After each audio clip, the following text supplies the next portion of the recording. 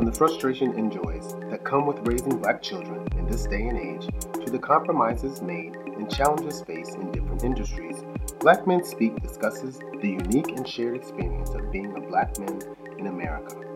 Each week I interview fellow Black men who work in a variety of fields and have confronted and overcome the limitations placed on them in our society. Black Men Speak is hosted by me, Keith Dent. When I picked up this book and read Gray Boy, Finding Blackness in a White World by Cole Brown, I just knew I wanted to have him on the show. Never had anyone captured what I and countless others felt growing up as a young person of color and privilege in a predominantly white school so vividly. I wanted to talk with him to get an essence of the man behind the words. Before we hear from Cole, I will read an excerpt from his book. It's about being a token Black person. And for the listeners that don't understand what that means, Lumumba Sigurd from the Harvard Crimson put it this way. What is the token Black person? The token is not supposed to be your everyday Black person. The token is the good Black person. You know, the Black person that doesn't adhere to all the negative stereotypes of Black people. People of other races feel a little less threatened by him. Apparently, the token is different from all other Black folk. However, he's still Black enough for people to mention his name when talking about diversity. So let's start the show. Tokens develop a segment of society that is unconstrained by the markets of second-class citizenship. We are sheltered from the overt manifestations of structural racism. The most unjust elements that largely define the Black plight are foreign to us. Thus, we are saved the burden of confronting our difference. Our environment is one of opportunity, and we are molded into both products and pursuers of that opportunity. Our aspirations in youth are constrained by our imagination alone, and these imaginations float freely over long stares from parents and around attitude-inspired suspension. The reveal occurs only when these fanciful ideals collide head-on with the jarring reality beyond the veil that privilege has erected. A reality that our counterparts in less forgiving environments have been socialized into since birth. That's hard-hitting. That is an excerpt from our guest tonight. And Cole Brown, and he's the author of this book. As you can see it here, Gray Boy. He was raised in the city of brotherly love and sisterly affection. Cole Brown is a Philly kid at heart. While spending childhood summers between Ethiopia and the Midwest, Cole matured in Philadelphia's predominantly white private schools and neighborhoods, an experience that delivered an awareness of race and class from a young age. After graduating high school, Cole moved to Washington, D.C. to attend Georgetown University as a finance major. Of course, anyone that's watched the show knows that's my alma mater too, so I'm excited about that. But landmark events such as the death of Michael Brown and the election of Donald Trump caused Cole to rethink his original plans. Cole graduated from Georgetown with a major in justice and peace studies and a passion for storytelling. During his time at Georgetown, was inspired to begin penning this book, and the working title, or the title, full title, is Gray Boy, Finding Blackness in a White World. So Cole, hey, how you doing? Sorry, can you hear me now? Yeah, I can hear you, yes. There we go. It's good to be here, Keith. I'm doing well. How are you? I'm doing well. I'm doing well. Thank you. I'm glad you're on tonight. And I can't wait to talk about this book. I actually read it twice. Shout out to my man, wow. Victor Nicholson, who is an avid reader. And he had it posted on his Facebook page. And I was like, Gray Boy, that's an interesting book. And he was, and I'm going to wait for you to tell me. But he's like, oh, yeah, he's from Georgetown. And I looked into it. I was like, oh, I definitely have to read this book because, being the fact that I graduated in 1989, we had a different perspective of what Georgetown was about. And I can't wait to get in that a little bit. But for those who haven't read Gray Boy, just give us a kind of a brief synopsis of what it's about. Yeah. So again, thanks for having me. I think that you got at it a bit in that excerpt you just read. Gray Boy is part memoir. It's largely my story, but it's also the stories of several others that I interviewed as well. And the thing that we have in common is that we are Black kids that grew up in white spaces, privileged white spaces, often And it's about that experience. It's about growing up in an environment of dissimilarity and how that impacts your sense of identity and traveling towards that sense of identity through adolescence and then eventually sort of the early college years. So it charts my path towards hopefully finding an affirmed Black identity and the ways in which the world might have told me something different about myself over the years.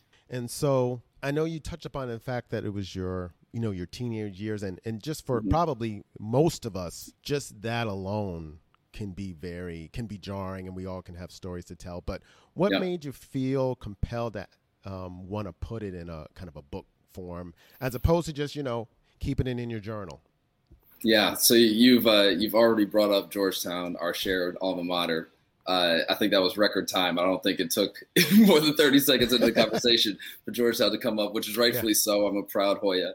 And this started as an essay for a class at Georgetown. So I was in an entrepreneurship class actually, and on the first day, the professor told us that we would have to write a book on a business we wanted to start. His version of a book was really a very long essay, but when I heard just the word count of that very long essay, I immediately knew that this is the topic I wanted to dive into. I think I made up made up diversity business or something just so I could talk about this topic. This really was a story that I felt needed to be out there. I felt as though I hadn't seen myself reflected in much of storytelling in the past. So I wrote the essay for that class and then basically didn't put it down and continued on for about 4 years until I had a full length book to share. In 4 years, that's a long time. And it's a long time. And was it because of the fact that, and I'm sure you shared, your journey and what you were doing. Did you find that you needed more stories to tell, or were people telling you stories that you felt needed to be added into the book? I think there's a couple of factors that is the reason why it took so long. One is that I wasn't I didn't major in English or creative writing. I wasn't a storyteller. So some of that was just time that it took to learn how to write. That took a long time, frankly. Early drafts of the book were just not ready to be shared. So that was a lot of the years there. But then part of it is also that the book in some ways tracks that journey for me in real time. Had I rushed to publish it early, I would have missed much of the Trump years. I would have missed, some of the recent protests we had. I mean, there was key things that have happened in those years, both in my personal development, but also in the world, that I think the book needed to feel complete. So I think all of that time was actually necessary to get to the product that I ended up at. Okay, yeah, and I'm gonna make sure I hold on to that thought, because I did, coming from a different perspective, where you were actually in the city at the time, and I was, I'm in New Jersey, and being, with kids, our concern was, well, what's going to be the future for them? I mean, we can ask it now, but you were in the thick of it, being in the city. So as a young Black man, what was the overall sense that you got, how people felt during that time period? And you're talking about during the election of 2016? Yes. So I was a junior at the time. I actually think I was in this class that we're talking about when that happened. And there's a chapter in the book, as you would have seen, the big reveal, which was entirely written during that week and has been largely untouched in the years since. And the reason I kept it that way is because I wanted to keep the sense of just like mortal terror that people felt that week, that I think that 4 years of normalization of abnormal behavior has caused us to forget. And so that week I was terrified. And I think a lot of people on campus were terrified. I mean, people forget that, like, in DC, you could walk across campus and not hear a sound for 4 days. There was like grown men crying in the street. I mean, it was there was a real sense of endangerment that I think a lot of people felt. I was no different. I was terrified for my personal future, our collective future, the future of dear loved ones, both, low-income loved ones, my sister, and all of the many comments that had come out about his combative views of women. I mean, there were so many reasons to be concerned. I think many of those fears, frankly, had been confirmed over the past 4 years. But that first week was difficult. And so was it weird to see actually those fears actually come to fruition right before the election when his minions kind of stormed the Capitol? Yeah, right after the election, right before the inauguration. Yeah, Right. So I was at that time I was in Australia, and a lot had changed in the 4 years, both obviously in the country, but for me personally, at that time I was a political commentator in Australia and was speaking on the news pretty regularly. So, and because of the time difference, like we went to sleep in Australia and everything was normal, and then we woke up in Australia and there was a Viking on the Senate floor. Like there was no buildup. Like we didn't see we didn't see the any of it. Literally, I woke up and, as you might imagine, my phone was just blowing up with images of all the terror that we saw. So, I mean, as a political commentator, that was a big work day. I had to get to work. But as an American, that was disturbing and so incredibly predictable. I mean, so foreseeable. And I think that was part of why it was so disturbing. Right. Yeah, absolutely. So let's dive into the book a bit. I just wanted to get some of those housekeeping items out of the way. Yes. So one of the things I thought, which was fascinating, you talked about the black table. So I wanted to talk about this quote because I thought the way you phrased it is almost like there was a rite of passage you had to get to. So when guys at the black table told me I talked white, I was left without a life raft to hold on to. I was welcomed to the table the first day, but their respect and certainly their trust and affection were privileges I had to earn. And to do so, I'd have to keep up. So what did you mean when you felt you had to keep up? And what changes did you have to make to do that? Yeah. So I think that a bit of context here might be necessary. So I grew up in a private schooling system and felt at one uncomfortable with many of my white peers for much of the duration of my time in that private schooling system. But I think for a lot of kids, things began to change in middle school and early high school. That certainly was the case for me. And my race became a factor in those relationships. And I didn't feel as though I was really seen by many of my white peers any longer. So I think it was ninth grade when I decided to switch lunch tables to the black table. The black table is, both the literal table where all the black kids sat in the lunchroom. It's a well-known institution across private schools. And it was also all of us that sat around it. Like we were the black table. And when I made that move, I think I write in the book, people referred to it as Cole going back to Africa. That's the kind of environment we were in. And I guess what I'm trying to get at in that quote is that there were cultural differences, as one might imagine. I mean, there were, this group, the group around the black table, had such stark differences to so many of our white peers and white counterparts. And I had grown up, frequenting the spaces with those white peers and white counterparts. I'd grown up, being with them at the country club and in their homes. And I no longer felt comfortable in that world as I once did. Here I was entering a new world with much different norms, and felt as though I wanted to be comfortable there, but I wasn't quite yet. Okay. I had to learn how to talk in a way that was familiar. I had to learn how to dress in a way that was familiar. I had to learn in a way, like so that we could sort of find common ground as well and build those relationships. Those are still to this day. Those are some of my brothers. Those are my closest friends on earth. Right. And how long did it take you to actually feel like, oh, look, I'm comfortable here. These are my people. Yeah, I think probably half a night, maybe a semester. But there was also, there's an element of like learning the rules of the road, but there was also an element of learning that it didn't really matter. There was also an element of getting there and being like, oh, wait a second, like it doesn't really matter whether I speak exactly like everybody else around the table. Right. There were much deeper things that we shared. Really, and what really bonded us together was just a sense of loyalty, a sense of we had to be protective of each other because this world was not going to be. And that was much more significant than any sort of superficial quality. Right. So that's interesting because when I was in high school, I actually had to go the opposite way. So I went to the black table and felt, comfortable there, because, my first girlfriend was black and we had moved. I didn't grow up in New Jersey. We had moved. And then there was an incident where I think it was called a nerd or something so then I no longer felt comfortable or felt like an outsider. So I had to gravitate to people that kind of just knew me for me. So I found that very fascinating, the fact that you were able to do, you did that or felt because you had a sense that you weren't comfortable or things were changing. And then, when we got to Georgetown, the Black Table was the place to be, know,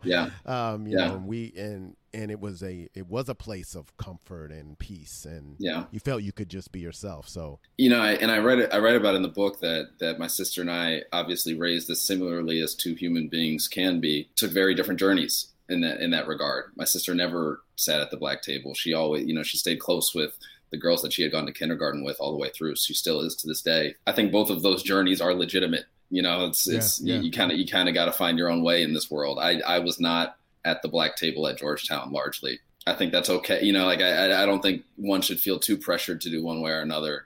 It's just kind of the journey that I had. But I got the sense that there was a piece of being able to just be you in the book. Yeah. I mean, at Georgetown, you were able to have whatever friends you were able to have, and it didn't really matter, which I thought was fascinating. Because, in high school, I went to school, as we've discussed, in Philly, and it was so, I think I write this, it was so black and white.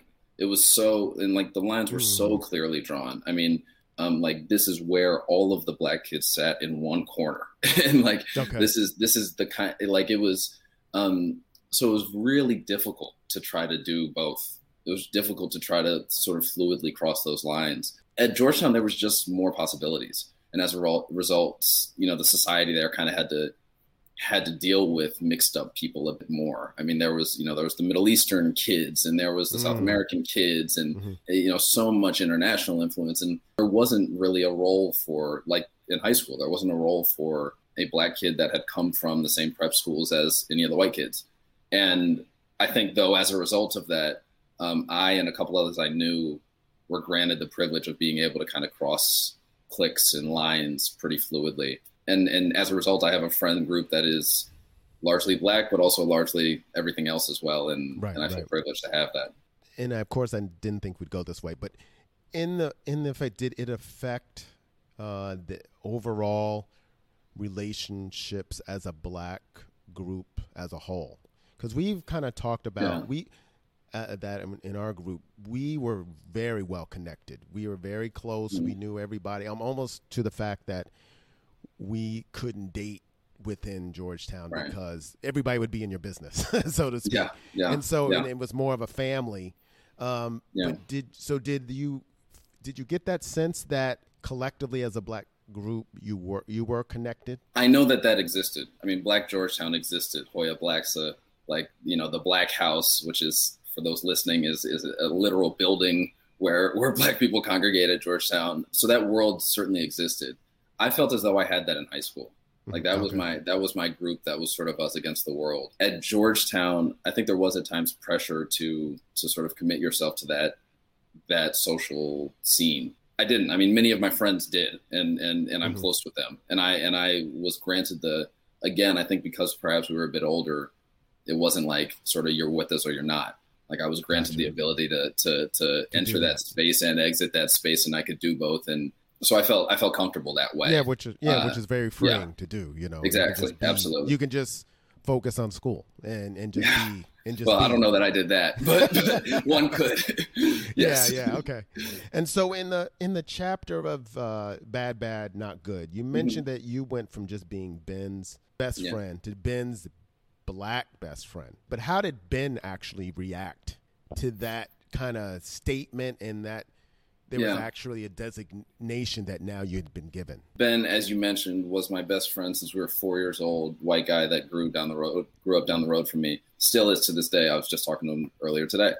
I don't know that he noticed it in the moment. I certainly did. I mean, we got to about 7th grade. I think it was in part the influence of all of a sudden we become aware of the fact that there is another sex, and they're watching. All of a sudden everybody's really acutely attuned to what girls think of us and who likes who and so forth. It was right around the 7th grade when, again, I began being labeled Ben's best Black friend. In the moment, I don't think he had that's difficult to expect of a 7th grade kid to have the wherewithal and empathy to understand that.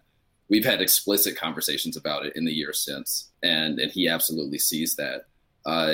and I think very much to his credit, identifies how difficult it must have been to be the only Black kid in an exclusively white at that time friend group. And I mean, and that's just a testament of who he is. The fact that he's Absolutely. able to, definitely see that and to have empathy towards that. Because, if you grew up in the same area, so you can kind of surmise that he also was of privilege and therefore, could have been just like, well, too bad. That's just how it goes. But the fact that he was a kind of a ride or die dude is pretty cool. Yeah. Absolutely. Which is why we're close to this day. So you talked about kind of the mental illness that you had as a result of some of the things that you went to. And then so your mom had actually wrote you a letter. And one of the things she mentioned was that she was deeply sorry that they missed, and I'm thinking your parent missed the minor signs for months until they became unavoidable. How did you feel that your mom actually had an idea that you were kind of suffering but didn't act on it right away? That's an interesting question. I mean, I think that I feel deeply for my mother after having read that chapter. For context, there's a chapter where I talk pretty explicitly about having made attempts on my own life. You mentioned mental illness. There's nothing sort of diagnosed there, but there were certainly teenage depressions that occurred.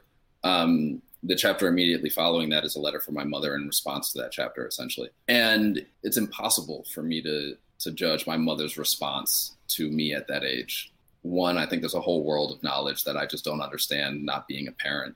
But two, like, it's hard. Like I can see how it'd be tough to try to parent a Black boy through that world that she herself did not grow up in. She says she misses the minor signs. I think oftentimes, those minor signs only become clear in retrospect. A lot of that only makes sense when you know the outcome.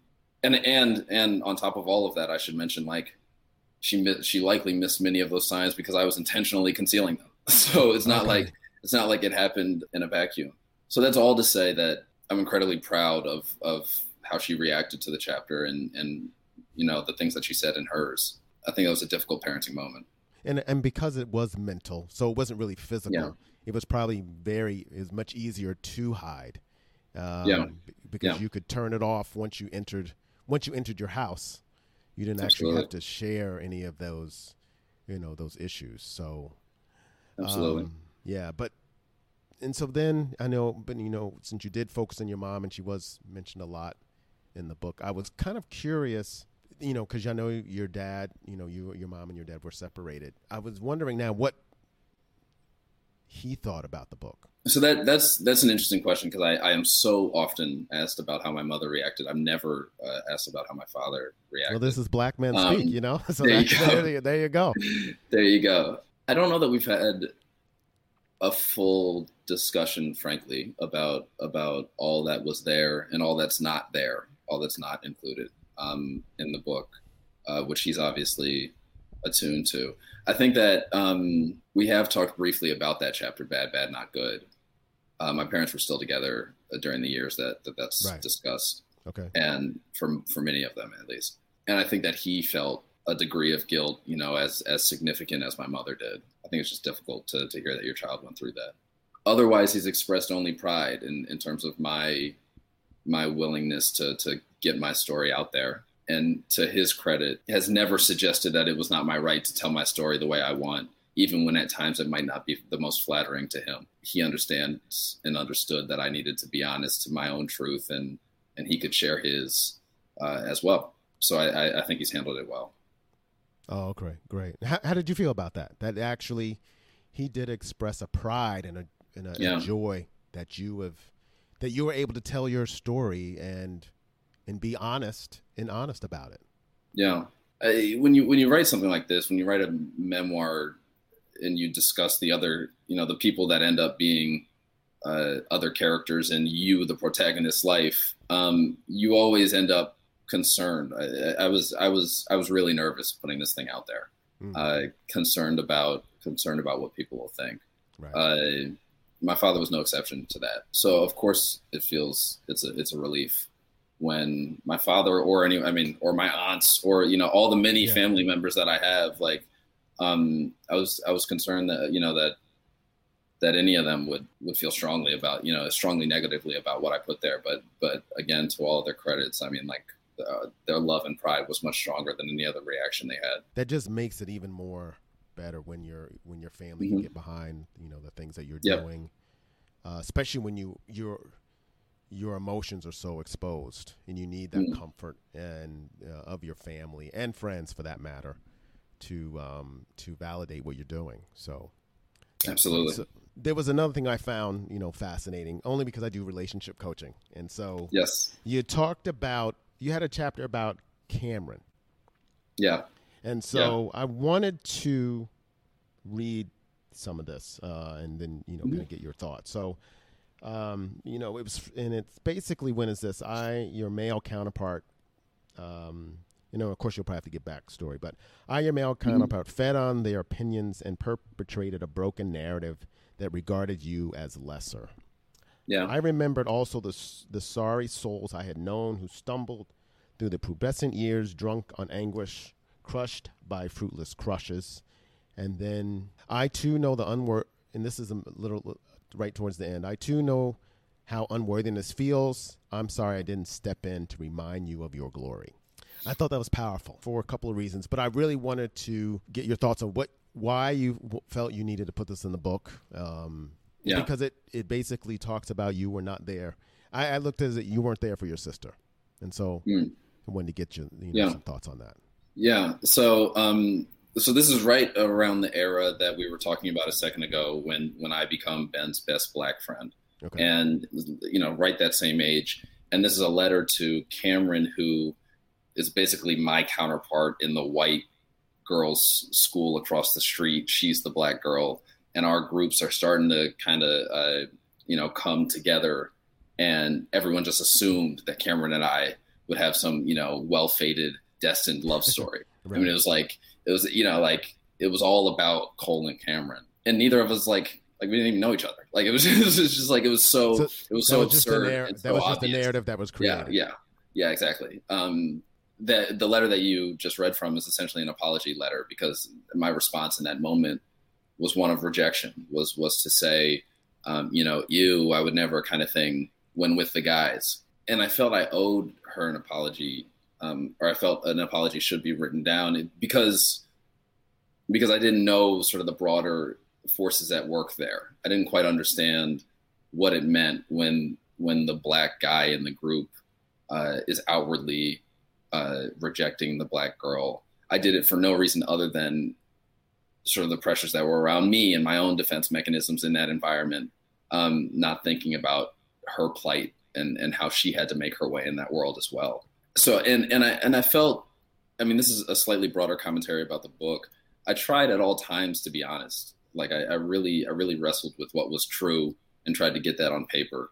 And I knew I wanted to deal with relationships between Black boys and Black girls, Black boys and white girls, Black girls and white guys. I knew I wanted to deal with that dynamic, and it just didn't feel honest to speak to it without speaking about the times where I had come up short. So that's why it had to come down. Okay. Yeah. And so then that kind of leads to a segue to a different question, because, I'm a little bit older. And so do you feel, and I know I don't want you to really represent Black men in general, but I just want to get your take, just because you're in that generation. But do you feel that Black men feel the need to have to stand up for Black women, and are they doing that? Or is it in regards to kind of relationships and dating, especially when you're in those spaces that you're, diverse spaces? Or is it kind of similar to what you're writing in the book, that men are not standing up as much as they should? I think that's such a difficult question for me to answer, in part because I am a Black man. I think that's probably a question for a Black woman. A question of, do you feel supported by Black men rather than do I feel as though I'm supporting? Yeah. Almost to the point that I'm not sure that I have another answer for it. I think that certainly in the conversations I have, many Black women will say no. And that hurts. I mean, that's because I think that reflects negatively on us as Black men. I think that there is responsibility there. and now I'm only speaking about my own experience, but when I look to my own experience, I look at Black women that have been remarkably supportive of me. I mean, I grew up in a house with essentially just Black women for a time, but beyond them to the many girls, that I have close relationships with, I have always felt supported by Black women. Gotcha. And for that reason, I think that it's incumbent upon us to return that. And I've tried to, the incident we're talking about in that letter is me at 12, 13 years old. Right. I've tried to grow out of that, and return that support where and when I can. Yeah, I mean, in that 13, that is really difficult. And I think a lot of us, if we have lived, grown up and gone to diverse schools, we automatically, feel that, because we will get lumped together with, the Black girl or the few Black girls.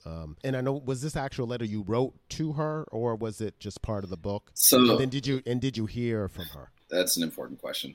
I changed the name. I never actually sent her the letter, to be honest, and I've struggled with that, in part because, and I stressed this in the letter, like, we didn't really know each other, and that hasn't changed. Wow, okay. we didn't know each other well at all then. She left school shortly after the time we're talking about. I mean, the end of 7th grade. I'm sure if I did digging on Facebook, I could find her.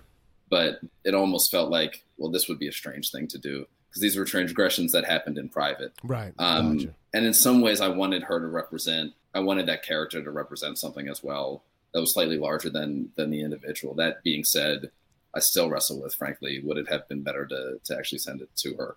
I haven't received a response. No. And they were just feelings that you had at the time. Yeah.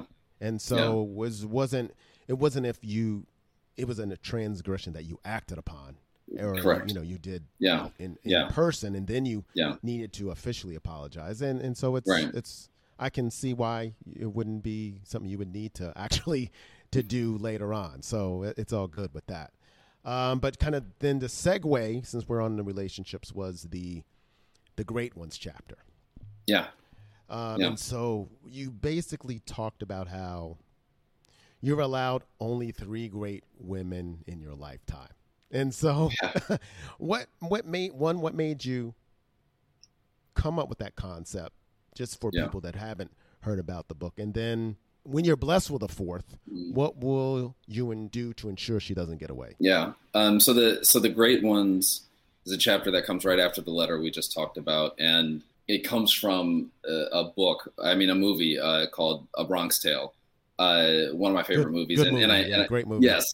And I write about this in the book, and I'm really not overstating it. Like, I really am a big mob movie fan. I needed something to kind of hold that chapter together, and A Bronx Tale came to mind. And there's a speech from Sonny in A Bronx Tale when he says to Calogero, the main character, you only get 3. She might be a great one. You only get 3 great ones in your life, so you got to go for it. So that felt like good glue to try to tell that story. Okay. So I did my best to tell that story. And then you ask about a 4th grade one. She hasn't come along yet. We'll see. But I do think you learn lessons from past relationships that, didn't go exactly as you wanted to. The last one of the 3 great ones that I write about in that chapter, it's clear by the end, as we're coming to a close, that she's much more ready to move on than I am. That taught me a lot about laying it all out there up front, rather than withholding and ultimately ending up feeling as though you lost something. So hopefully I can do that work up front on the next one, if there is one, because I think I would have that could have gone better had I done that. Yeah, and when you wrote about that, I was like, yeah, that's tough, because I think when men get to that point, and then it's like, wait a minute, now you're I'm being rejected. What's going on with that? And so it can be you can create a sense of bitterness, but you didn't do that. No. In fact, I have not necessarily close relationships with all 3, but certainly very positive relationships with all 3 of the people we're talking about. I'm actually probably the closest with the last in the line, which is Anna in the book. And no, how could I be bitter? I think that they're all phenomenal people, and she had to do what was best for her. we're still very close. In the beginning, I talked about tokens. I mentioned the excerpts from the book, and so I'd be interested to know, when you have kids, would you do differently? What would you do differently to ensure that they don't have the same experience? Because part of me, I had some not similar issues, but high school is tough for anybody. I was a transplant from Texas to New Jersey, and oddly enough, New Jersey was much tougher to feel accepted than living in Texas, which I would be surprised at, and probably a lot of people would. But and maybe because it was the times I was in high school, and my wife also had similar challenges, so we made a conscious choice to make sure we lived in a diverse neighborhood. Yeah. And so I'd be interested to know, and of course we're projecting. Yes. Not a parent yet, but would there be some things you would do differently once everything came into place? I'm really, nothing immediately comes to mind, and here's why. Like I don't have any misgivings about my childhood or the way I was raised. I like where I ended up. I think that it was a long, difficult road at times, but I like how things turned out, and I like what we were talking about earlier in terms of an ability to relate to people of different characters with different backgrounds. I think that's something that comes from having spent a lot of time in West Virginia and a lot of time in Ethiopia and a lot of time in Philadelphia, in 3 drastically different environments, and understanding at some level that people are people.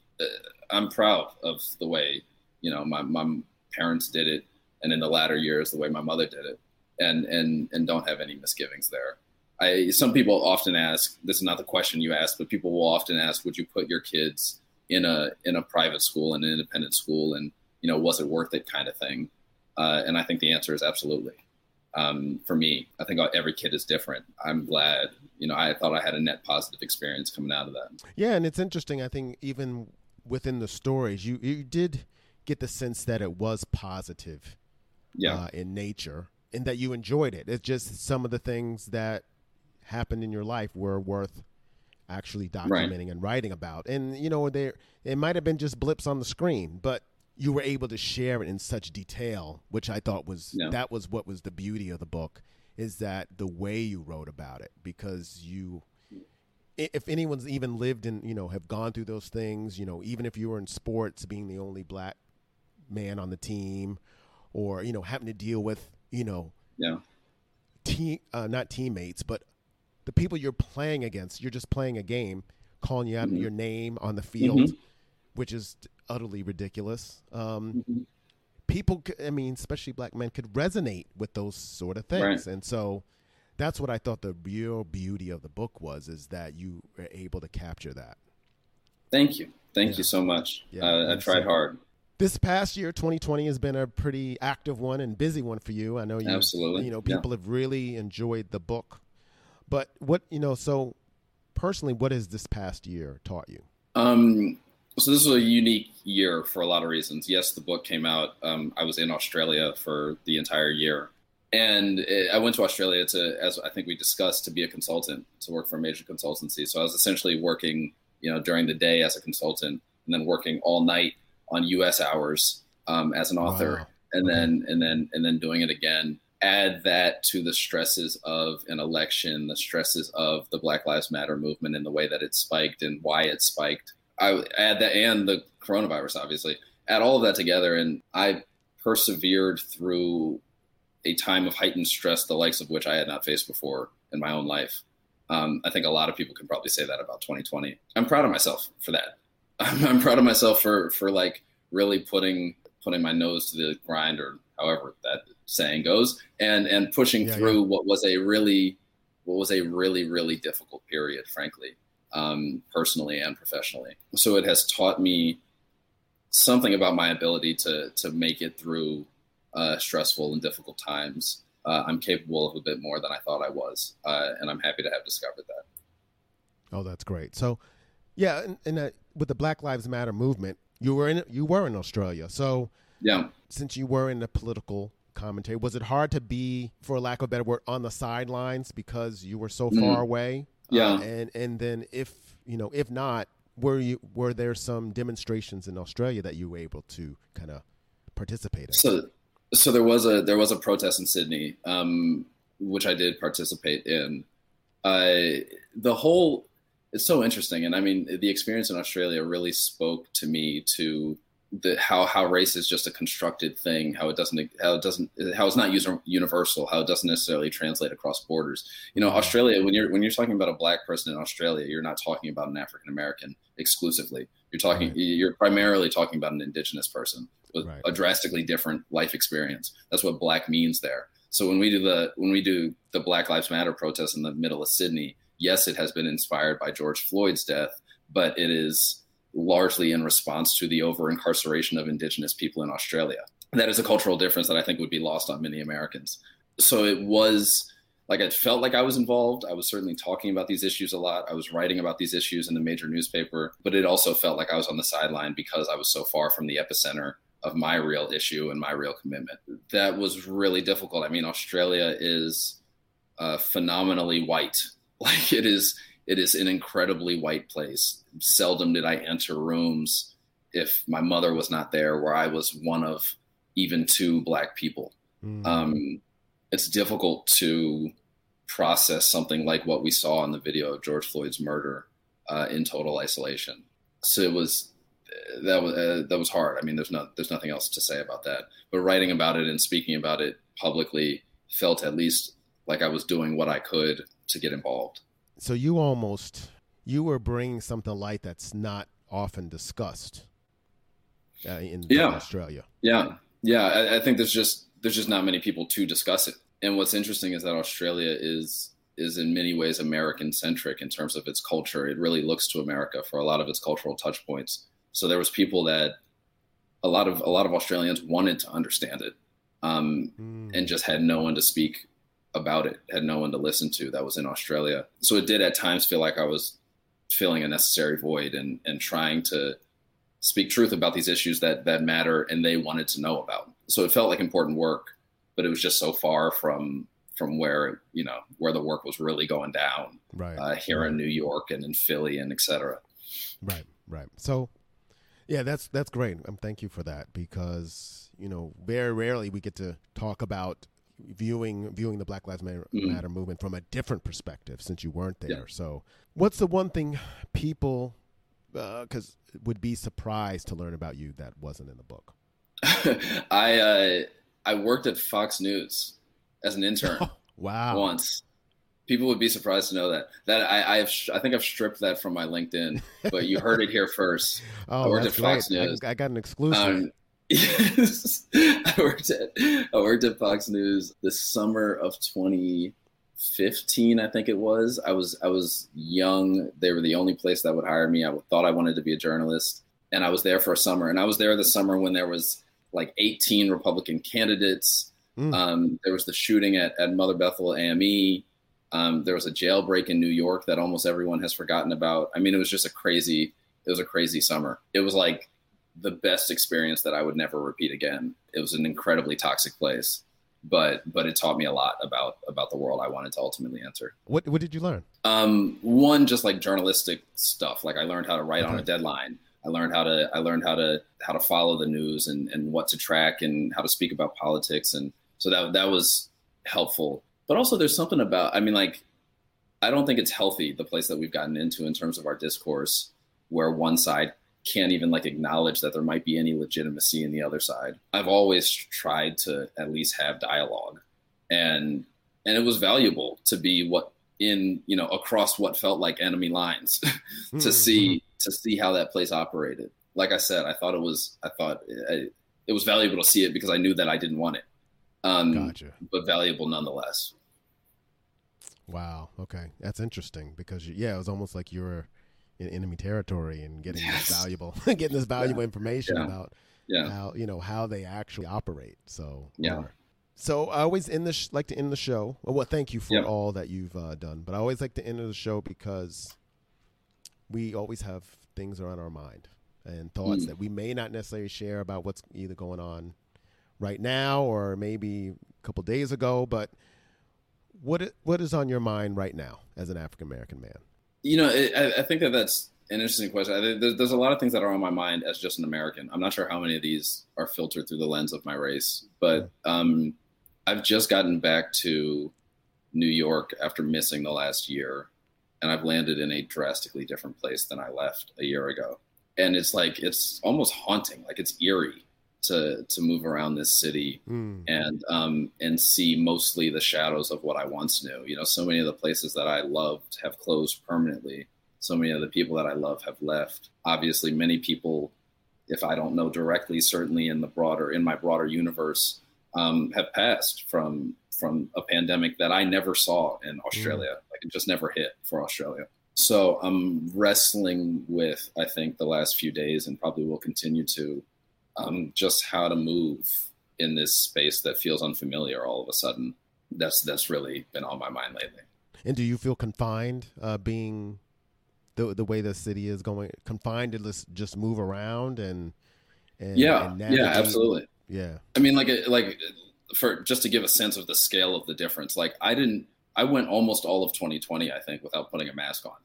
Like, there was no COVID in Australia. like that's amazing. When I left Sydney, it had gone 30 full days without a single case in the whole city. Coming here, I mean, it's drastically different here. And I feel confined, but I also just feel like I don't know the rules anymore. There's a sense that, like, I got in the airport and there was a prevailing sense that, like, everybody could be a threat. Like you don't get too close to everybody else because everybody is a potential threat. And that sense of guardedness, I think, is going to take a while for me to grow into. Yeah, it can be really dehumanizing, and we are very kind of immune to it now because we've been here, and you're just kind of, it's almost like you're vaulting into a new universe. Right. And so exactly. they have the rules and to deal with that. And it's just interesting because, of course, I was watching the Australian Open and I had heard that. Yeah. And so basically they probably had to put these rules in place just for everyone else that was coming to the tournament. Yeah. Yeah. Which is, Cole, I just want to thank you for spending an hour with me. And of course the book was great. Well, before we go, Linda, know what's actually next? What's going on? Yes. So, I'm working on actually 2 other books right now. And I'm hoping that there's some stuff for the screen coming down the pipeline as well. Can't say too much about everything yet, but I will be able to soon. And if people follow me at Cole TD Brown, stay up to date. Hopefully there's a couple exciting announcements soon. I guess the other thing to mention is that the book was nominated for an Image Award, an NAACP nice. Image Award. Oh, that's great. For debut author. So I'm eagerly looking forward to that ceremony at the end of March as well. Oh, that's fantastic. So do you consider yourself now a writer or just a man that just wrote a wonderful book? We were talking about that earlier. I think you got to prove that the first wasn't a fluke. There's a lot of things that I would change about that book. Even today, I am proud ultimately of what I was able to put on paper, but I think you got to do it twice before you can walk around calling yourself a writer. So I'm working on that. I'm working on the latter. Well, what would be one thing you would change about the book? The book, we talked about this, that the book was written over 4 years and I had to learn how to write. As a result, there was like tens of thousands of words that were written in 2016 for a book that was published in 2020. And I felt, particularly towards the end, I felt shackled to a lot of that language because I no longer sounded that way. So as a result, I think if you read the book, it almost sounds like a different author as you're moving through it. And that's in part because it was, I had changed significantly. A lot of that older language, I think I would go back and change if I could. But I ultimately decided to leave it in part because it had been 4 years and I needed to get this thing off, but in part because I think I wanted to show that progression over time. As I mature in the book, I'm also maturing as a writer writing the book. Exactly. And I was going to say that's what makes it great, because it does show that your mindset changed from when you were that seventh grader to then how you were as an adult. And you, of course, had different thank you, Thank you. Yeah. So I hope you enjoyed this. If you haven't read the book, pick up Gray Boy, Finding Blackness in a White World. The book is fascinating. You will laugh, you will cry, and you will feel part of that book, because I know I did, and I come from a different world. But it's just the fact that as a black man, you go through these things in life, and to be able to put it in such a humanized, emotional way, he did a great job. And just support the brother, because our brothers out there need support, and they need, he's gotten it, but hey, any more support is just as helpful. Black Men Speak was written and produced and edited by me, Keith Dent. Hey, if you liked this episode, please share or subscribe to the show wherever you get your favorite podcasts. And as you know, we always end the show with a quote. And this one comes from Robert Smalls, a South Carolina congressman in 1865. He states, "My race needs no special defense, for the past history of them in this country proves them to be equal of any people anywhere. All they need is an equal chance in the battle of life." This is Keith Dent from the Black Men Speak podcast. Peace.